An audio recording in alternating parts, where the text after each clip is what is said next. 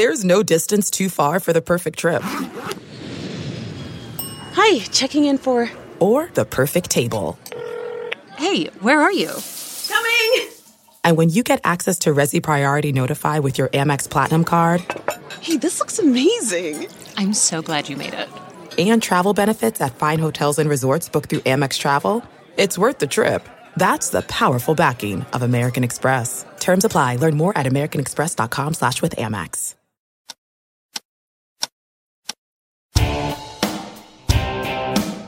The Catch and Shoot podcast is a presentation of Pure Hoops Media. Catch and Shoot goes well with both red and white and is perfect with a workout of your choice. Our co-hosts are on both coasts and they have all of NBA Nation covered. Adam Stanko in the Bay Area and Noah Kozlov in the Big Apple. Mike, I'm sure you've been asked 100 times, but I'm going to make it 101. What's the origin of the bang call?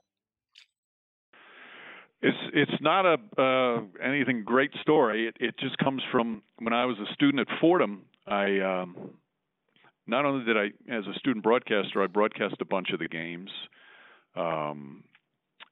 Michael Kay was another one of the broadcasters I was with there yet. And of course, the great Yankee announcer. Bob Papa was the broadcaster there. Charlie Slows, who's been doing Major League Baseball for years. So we would all, if we didn't go to the game, if we weren't broadcasting the game for the student radio station, we would still go to the game. So like Fordham played St. Peter's in New Jersey, Fairfield in Connecticut, obviously Manhattan in the Bronx. So you could drive to almost every single game. There were a few games that were, out of town that you would have to fly to. But any game that was in like 3 or 4 hours driving distance, we would go as fans if we weren't doing the game. So I went to just about every Fordham game my sophomore year. And when Fordham had a couple of really good outside shooters, and whenever they would hit an outside shot, as a fan, I'm all pumped up for my school, I would yell out bang. And it just became like a tradition for me when one of the Fordham players would hit it. And then I tried this, maybe I'll use that on the air.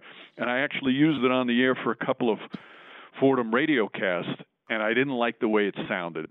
I'm like, I don't think I like that. So I stopped using it, and I didn't start using it again until I started doing television play-by-play. And that's actually Sports Channel was the first time. So I tried it at first, didn't like it, and brought it back. And then after I started doing a little bit on TV, some people said they liked it and thought it was good. And one of the reasons I left it in is because it's usually in a big moment when the crowd's going crazy. And when the crowd's going crazy, you don't want to be screaming a whole lot of words to try and get over the crowd. So it's a good, quick, concise call that gets you in and out when the crowd level is so high, because the human voice is not made to be, screaming for 15 seconds. I don't have that strong a voice for that. So it turned out to be a really nice, quick, concise call to amplify a big moment without talking too much. I love that. I love the analytical breakdown of that call. And meanwhile, it's iconic. I mean, nothing screams modern day NBA finals more than that call. And so as fans, we thank you that you can give us that. That was dope. What did you learn about the business then that you still reflect back on sometimes now? Man, it's about really the storytelling. I think when I became a play-by-play announcer, a lot of the broadcast is steeped in not just the stats, but the storytelling. To get into locker rooms before games, and when I was a field reporter, a lot of the legwork was getting inside the locker room, asking guys how they prepared for the game, what's going on in their lives away from the court, how their families are doing, what their relationship with the coach is like, what that game means to them, how big is it in the big picture of things for them.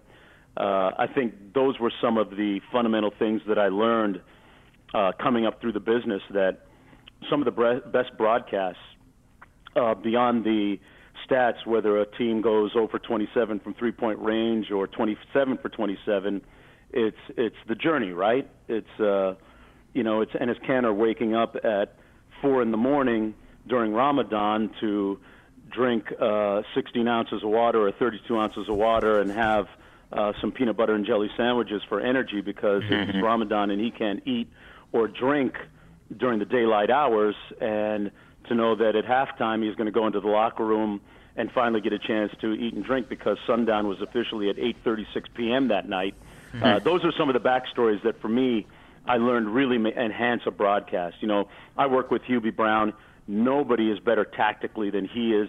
He's going to take care of the nuts and bolts, the X's and O's, and my job is to set him up for things like that. But I feel that part of my responsibility as a play-by-play announcer is to talk about a Damian Lillard who was a two-star athlete coming out of high school and couldn't even get on an AAU team that was any good to get recognized on the circuit, and to see where he is now. Those kinds of things, I think, ultimately, for the casual fan, make the casual fan at home say, wow, that's really cool, that's interesting. Getting to call games with Hubie Brown, I mean, as fans and as basketball lovers, like, we appreciate Hubie on a whole nother level, and obviously he's turned into this iconic figure over the last couple decades. But working with him as much as you have, what are some things you've learned about the game, not just calling games, but also just spending time with him during the day leading up to a game or the night before? The guy's mind is as sharp as a tack.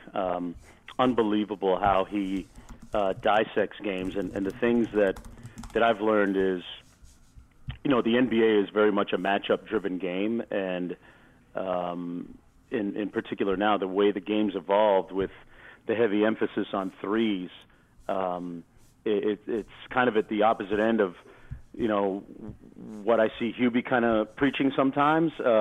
He won't understand a team taking a 3-on-2 and running a layup and hitting the foul line 45 degrees, cut in and take the layup on a 3-on-2, as opposed to a guy hitting the foul line and flaring out to the corner for a three-pointer. He's quick to be able to point out advantages that teams might want to be looking at if they're looking at being successful in a game.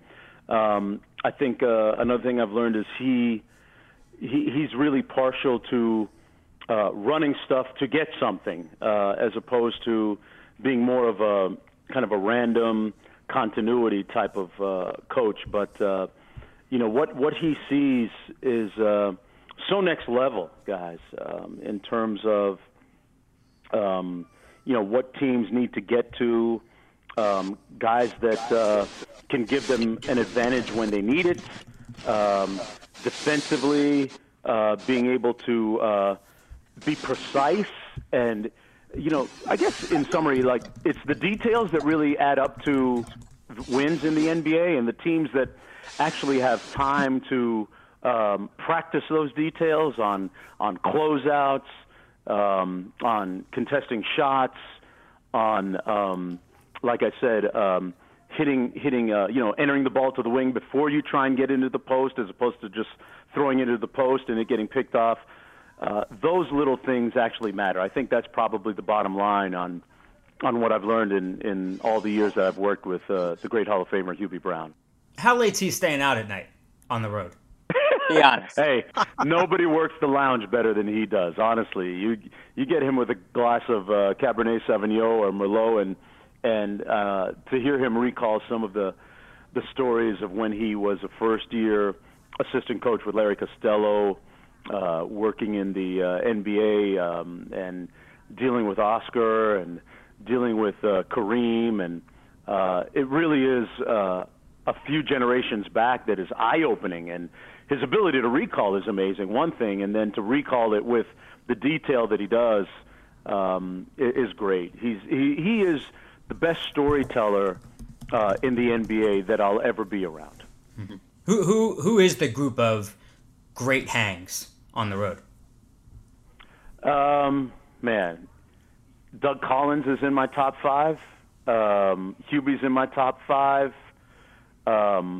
You need a great wingman to have a great meal and talk basketball. That's PJ Carlesimo. Okay. PJ's in the top 5. And then Charles Barkley has to be in my top 5 because everybody he's like the Pied Piper. He's going to pick up a group of people as we walk or as we dine or as we have cocktails. The group of 5 will turn into a group of 50 by the night, and everybody will have Charles's phone number, and everybody will be his best friend. He'll be the 4th guy, and then you know what? I got to put my who else do I have to put on my all hangout team? You don't have to give 5. Okay. I was going to try and give you a starting 5, but I'll throw myself in there too because my stamina is pretty good. As the dad says, hey, that guy played with Michael Jordan. That guy won a championship with the Chicago Bulls. You know, there's a allure to that. You know, you see the look on somebody's face when they hear that, especially a young kid, that, you know, if I didn't stay in Chicago or if I hadn't won a championship in San Antonio, that wouldn't exist. You know, everybody's always going to know about Kobe, Tim Duncan, you know, the top players. But there's guys like me, you know, mid-level guys, I guess you could say, that you really need to think about, you know, how your career plays out. Because do you want to be looked at as a guy that, you know, hey, he, in my case, played 13 years and then nobody remembers you? But, hey, I made a lot of money and I'm good and I drive a nice car and live in a big house. Or do you want to be somebody that people remember for certain reasons? Because a lot of these guys, you know, if you remove players out of Philly or you remove a guy out of Denver or you remove a guy out of Phoenix, people don't know who you are. And I'm not saying that, hey, it's nice to have people remember who you are, but I just feel like I have something that's special that unfortunately other guys don't have.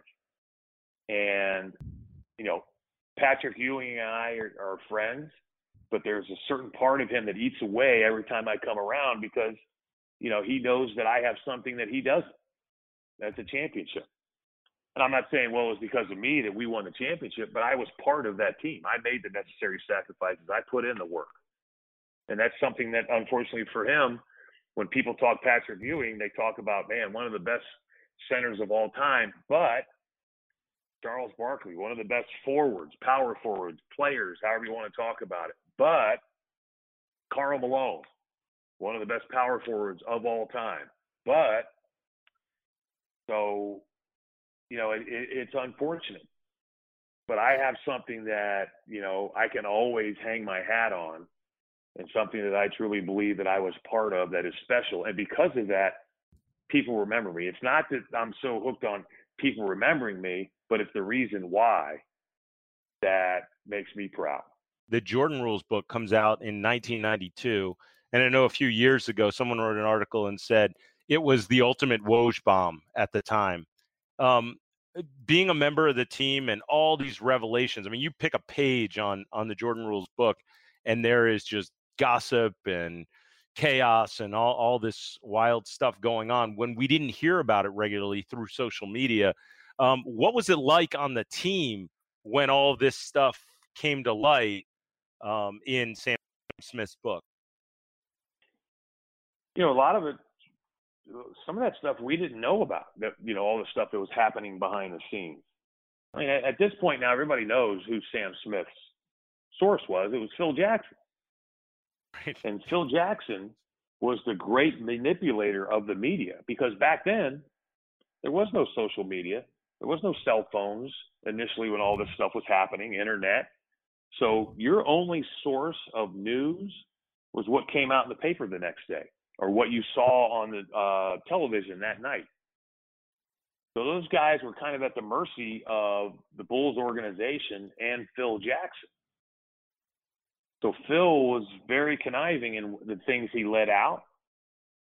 He worked relationships with these guys. He knew who he could trust and give information to. That it was one of those things you always thought, how did Sam Smith get this information? Who's he talking to? And everybody always denied it. Not me, not me, not me. But, you know, eventually it all came out. But, you know, and the one thing I'll say about the Bulls is we were not dysfunctional at all. mean, we got in fights a lot, and it wasn't just, me getting punched by Michael Jordan or Steve Kerr, but that was something that had to do with competition. That's how competitive our teams were. That's what made our teams so good. But at the same time, you had a bunch of guys that were mature enough, who cared enough about winning, that they realized that, I can't win without this guy, or I can't win without that guy. I may not like that guy, and I don't hang out with that guy off the floor, but I need that guy. And then the guy that initially figured it out first was Michael Jordan. And then once he figured it out, everybody else figured it out, and then the Bulls started winning championships. We had altercations, and I don't want to use the word fights because the NBA players don't fight. We had altercations in practice all the time because of how competitive it was. Not only were you fighting for playing time, but you're also fighting respect from your teammates. Mm-hmm. And we didn't have days off back then, and we didn't have, load management and stuff like that. I mean, we practiced every day. We basically took one day off a week, and then if you played a game on Sunday, which we did a lot, we got no days off because Sunday was usually that day off. We didn't have all these rules in the collective bargaining agreement, that you have to have days off and you can only do this and you can only do that. So, it got hot, it got heated, guys were tired, but yet that carried over to make us a better team, that when we stepped on the floor the day of a game, the night of a game, as long as that guy next to me could help me win, I didn't really care, I'm not saying you didn't care about that individual, but, I may not like him, but he can help me win. And when this game's over, I don't have to hang out with him. And that, sorry, go ahead, Will. Go ahead, No, I'm saying, and that's what made these teams so good and so competitive, and how we went 62 and 20 and 72 and 10. I wasn't on that team, but that was a culture that had developed within that organization. That was dope. Do you have a microcosm, a detail that you remember about Iverson that can sum up what it was like being around him every day? Well, I don't know. Like, it's probably nothing different than what, fans watch, but just to sit there, and at the time we sat courtside, and to watch a 165-pound player who was just an incredible athlete go in there against those big guys and slither around them and get knocked to the ground and get a bucket and get back up and just do it repeatedly, time after time, was just an incredible, you know what I mean? You were watching one of the greatest players at that position, at that size, ever to play our game. And, yeah, he was phenomenal. Just to get shots of, like Larry Brown used to say, to get 20 shots, 25 shots off in an NBA game, just the attempts is an amazing feat in and of itself. So, yeah, he was a special talent. And to watch him, call for the crowd by putting his hand in the ear and then get 20,000 people to respond, it's not unlike what Ben Simmons did last night or what Joel did. Imagine that. That's like Mick Jagger standing at that's like a solo artist, not the Stones or Bruce Springsteen. That's like one guy standing on the stage and getting that reception. It's pretty neat. Being up close for that, did you get to hear the Iverson trash talk or other guys trying to trash talk Iverson? Oh, for sure. Oh, yeah. I mean, and it's like being next to the huddle. I heard all those Larry Brown huddles, but you never were like, so they're going to run a – you know what I mean? You never really brought that. It's just part of having your antenna up, of being there. And, oh, yeah, Allen going up against Gary Payton or Kobe. And that's the thing that you lose a little bit now that we're seated off the court, and I get it. It's for tickets. It's not just in Philadelphia. It's basically almost every arena in the NBA. They've lifted the announcers off the floor, and we were on the court in prime real estate, and now they sell that real estate. And I get it. But what you missed a lot of times was the facial reaction. And now there are a few places where we still get to sit on the court, and it's almost like you want a fantasy. You'll get to sit courtside at an NBA game. You're really fired up because it's a treat to be able to be down there, and you miss some of that when you're when you're up. Like I'll find something out on social media or on television or reading the paper or after the game, like, oh, really? I was at that game. Mike Scott took a drink out of a fan's beverage in Milwaukee on St. Patrick's Day. Oh, and then you see it, and you're like, I told you, I took a little sip of a beverage. There are a lot of things that you miss when you're not right there. But, oh, yeah, you could hear a lot of that. Hey, and unfortunately, you heard some of the things that were directed toward Allen over the years on the sidelines. But, yeah, that he definitely – he was a lightning rod in a lot of ways, and you could hear a lot of that trash talk during the course of a game. How many times do you think during this year's NBA Finals will you just say LeBron, even though he's not out there on the floor? No, I'm not. I'm sure he'll be mentioned early because it's going to be weird not having him there. Right. But, you really have to – it's all going to be about the two teams that do it, because the two teams that get there this year, it's going to be quite an accomplishment, whether – it's the East or the West. There's some other really good teams. It's not going to be an easy road for either the East or the West champion, and, you have to just focus on them. Although I'm sure during the course of however many games is, and we always root for 7 games, I think there'll be graphics that'll show about, great moments in finals history or great numbers, and LeBron's name's going to be there, and, we'll I'm sure show replays of what he did in past finals. So he'll be present in other ways, but it is going to be kind of different, the fact that he's not there. I mean, he's been out there for more than half the finals that you've called, and now you're going to be courtside and you're not going to see LeBron. Yeah, well, the last 8 plus the one in 2007, so right. So 9 of the 13 so far. Yeah, I've always, like, for example, Marv always had the to me the privilege and honor of being the voice when Michael Jordan had the zenith of his career, and I feel the same way. I think it's an honor and a privilege to call games of these great players like Kobe Bryant. I've done so many Kobe Bryant big games, and now LeBron's big games, and Steph Curry's big games. So it's to be able to watch history, because 30 years from now, people are going to be talking about, I remember when that guy LeBron James played, or remember when Steph Curry played, or Kobe Bryant. That's pretty cool. I'm jealous of the people who can talk about when they saw Wilt and Bill Russell and those matchups. So I think the same thing will happen 30 years down the line. From way downtown. 10 years ago when you took over for Hot Rod Hundley, what was the advice that you got, not from him, but from anyone else, about what it was like to take over for a legend, given that you were just the second ever radio voice of the Jazz? Maybe the best advice I got was from Hot Rod, actually, who said, just be you. Don't try to be someone else. Be you. If a young broadcaster is listening to this, the greatest advice I would give them is stop calling plays for your resume tape. I mean, even today with Donovan and the revival of Donovan and what Donovan's done, I have to be careful to not make a call for a highlight. Like, Donovan's so incredible that every now and then you fake it, and people know the minute you're faking it. I had one recently where I missed a great play, and then he did it again, and I could feel myself being like, I missed that last one. I really got to give a highlight call on this one, and the call sucked. It was by far the worst call I've had all year.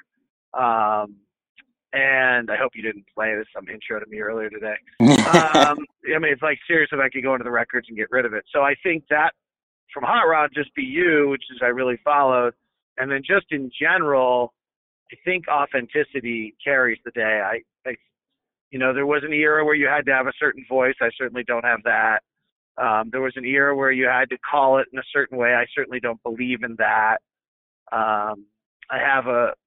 I grew up in the Bay Area listening to Greg Papa, and I always felt whenever I finished a game with Papa that I not only knew what had happened, but I knew how it happened, and I knew more about the game and the league at the end of the night. And so we hope to do that every night on the broadcast, but I think you have to do it with a level of authenticity, or else people know you're full of it. What was it easy to be you? I'm a little bit of a nut, so if I'm me, there aren't a lot of others like it. So thank goodness for the rest of the world. Well, I'm saying, was it easy to be yourself right away? Oh, I mean, there was nothing easy. I don't know. I mean, people have real lives that are really hard, so I'm not going to. Following Hot Rod was not like the easiest thing I've ever done in my life, and having come off being fired right beforehand probably added to that a little bit.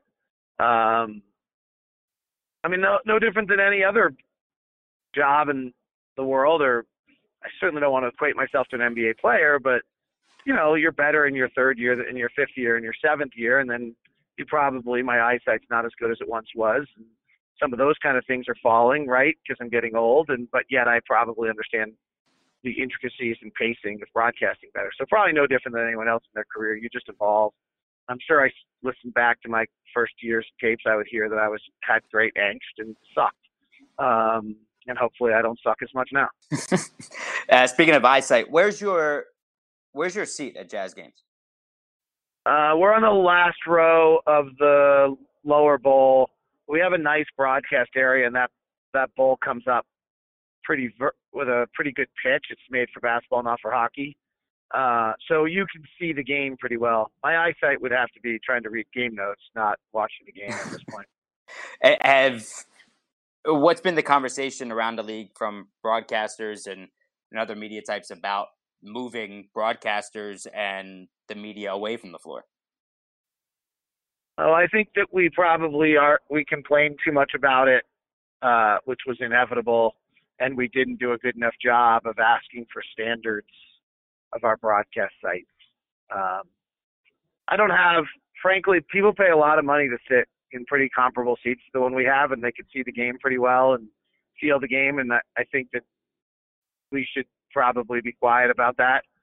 There's a few sites where I can't see the whole floor, and that's really frustrating. You know, the fact that Boston and San Antonio don't have, at least in my, you know, it feels to me, I'm sure they do, but it feels to me as a broadcaster when you're calling the game that that they have a disregard for your profession when you can't see the whole floor. Like, that's hard. That's hard to swallow, that someone puts you in a broadcast site where literally if the ball goes to the far corner, I can't see who it is and what's happening because I have an obstructed view. And it feels very insulting. So that's probably something I need to get over, but I wish that there was just in these few sites that aren't great, I wish there was a standard by which, you know, you're between the baselines, you have clear view to the entire 94 feet.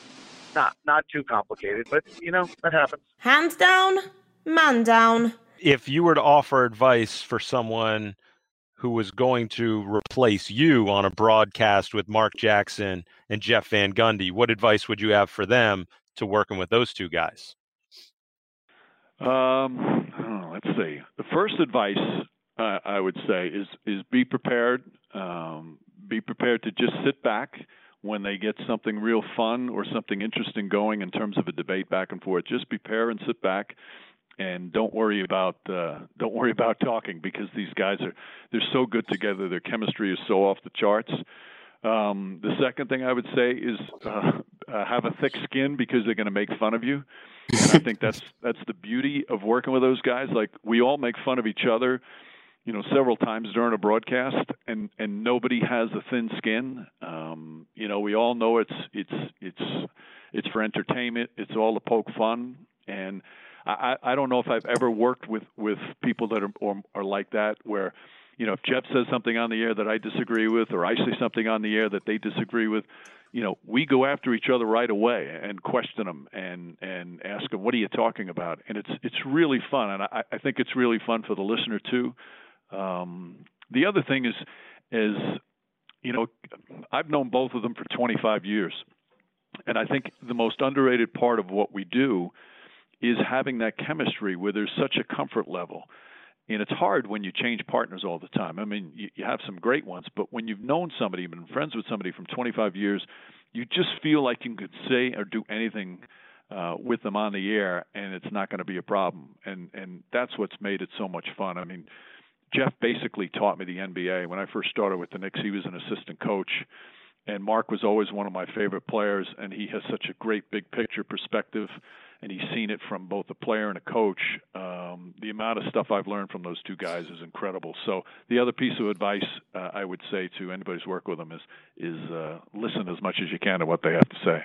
When you, Jeff, and Mark go out to dinner, who pays for dinner? It's a rotating check. Oh. Now, if you ask Jeff and Mark the same question, they'll tell you that I never pay. But you can't believe a damn word they say. So how about the first time you went to dinner? Who was the one to reach into the pocket first? You know what? I don't know which one, but both, and it does pain me a little bit to say this, say something nice about them, but they are two of the most generous people I've ever met. I've had times where Mark has come in, and Mark's got a great taste for ties, and he's come in a lot of games, and I'll look to him and I'll say, "Boy, I love that tie," and he'll nod his head, "Thanks." Next game we do, he goes out and buys the same tie, and he gives me the tie. The two of them are so generous. They're always paying for stuff. They're always doing things like that. Like I said, it hurts me to have to compliment them this way, but I have to tell the truth. When you are sitting around having dinner, are you talking business, NBA, or family, or otherwise? You can't even begin to list the amount of topics that are discussed. It's to me, in some ways, it's more fun than the games, the dinners, the rides to the arena. These guys, they've got an opinion about everything. Now, Mark is not only, he's a brilliant basketball mind, but he thinks he's a brilliant football, baseball, every other sport mind as well. And he has an opinion about everything. Jeff also has an opinion about everything, and usually looks at it from a different vantage point. I remember one time we had a discussion. They'll probably get mad at me if I told the story, but I'll tell it anyway. We had a discussion where we listed 10 people, and they wanted to know, all right, if this person, and it was somebody in our lives, either professional or social, if this person died, would you go to their funeral if you were on vacation? I mean, these are the kinds of different things they throw out.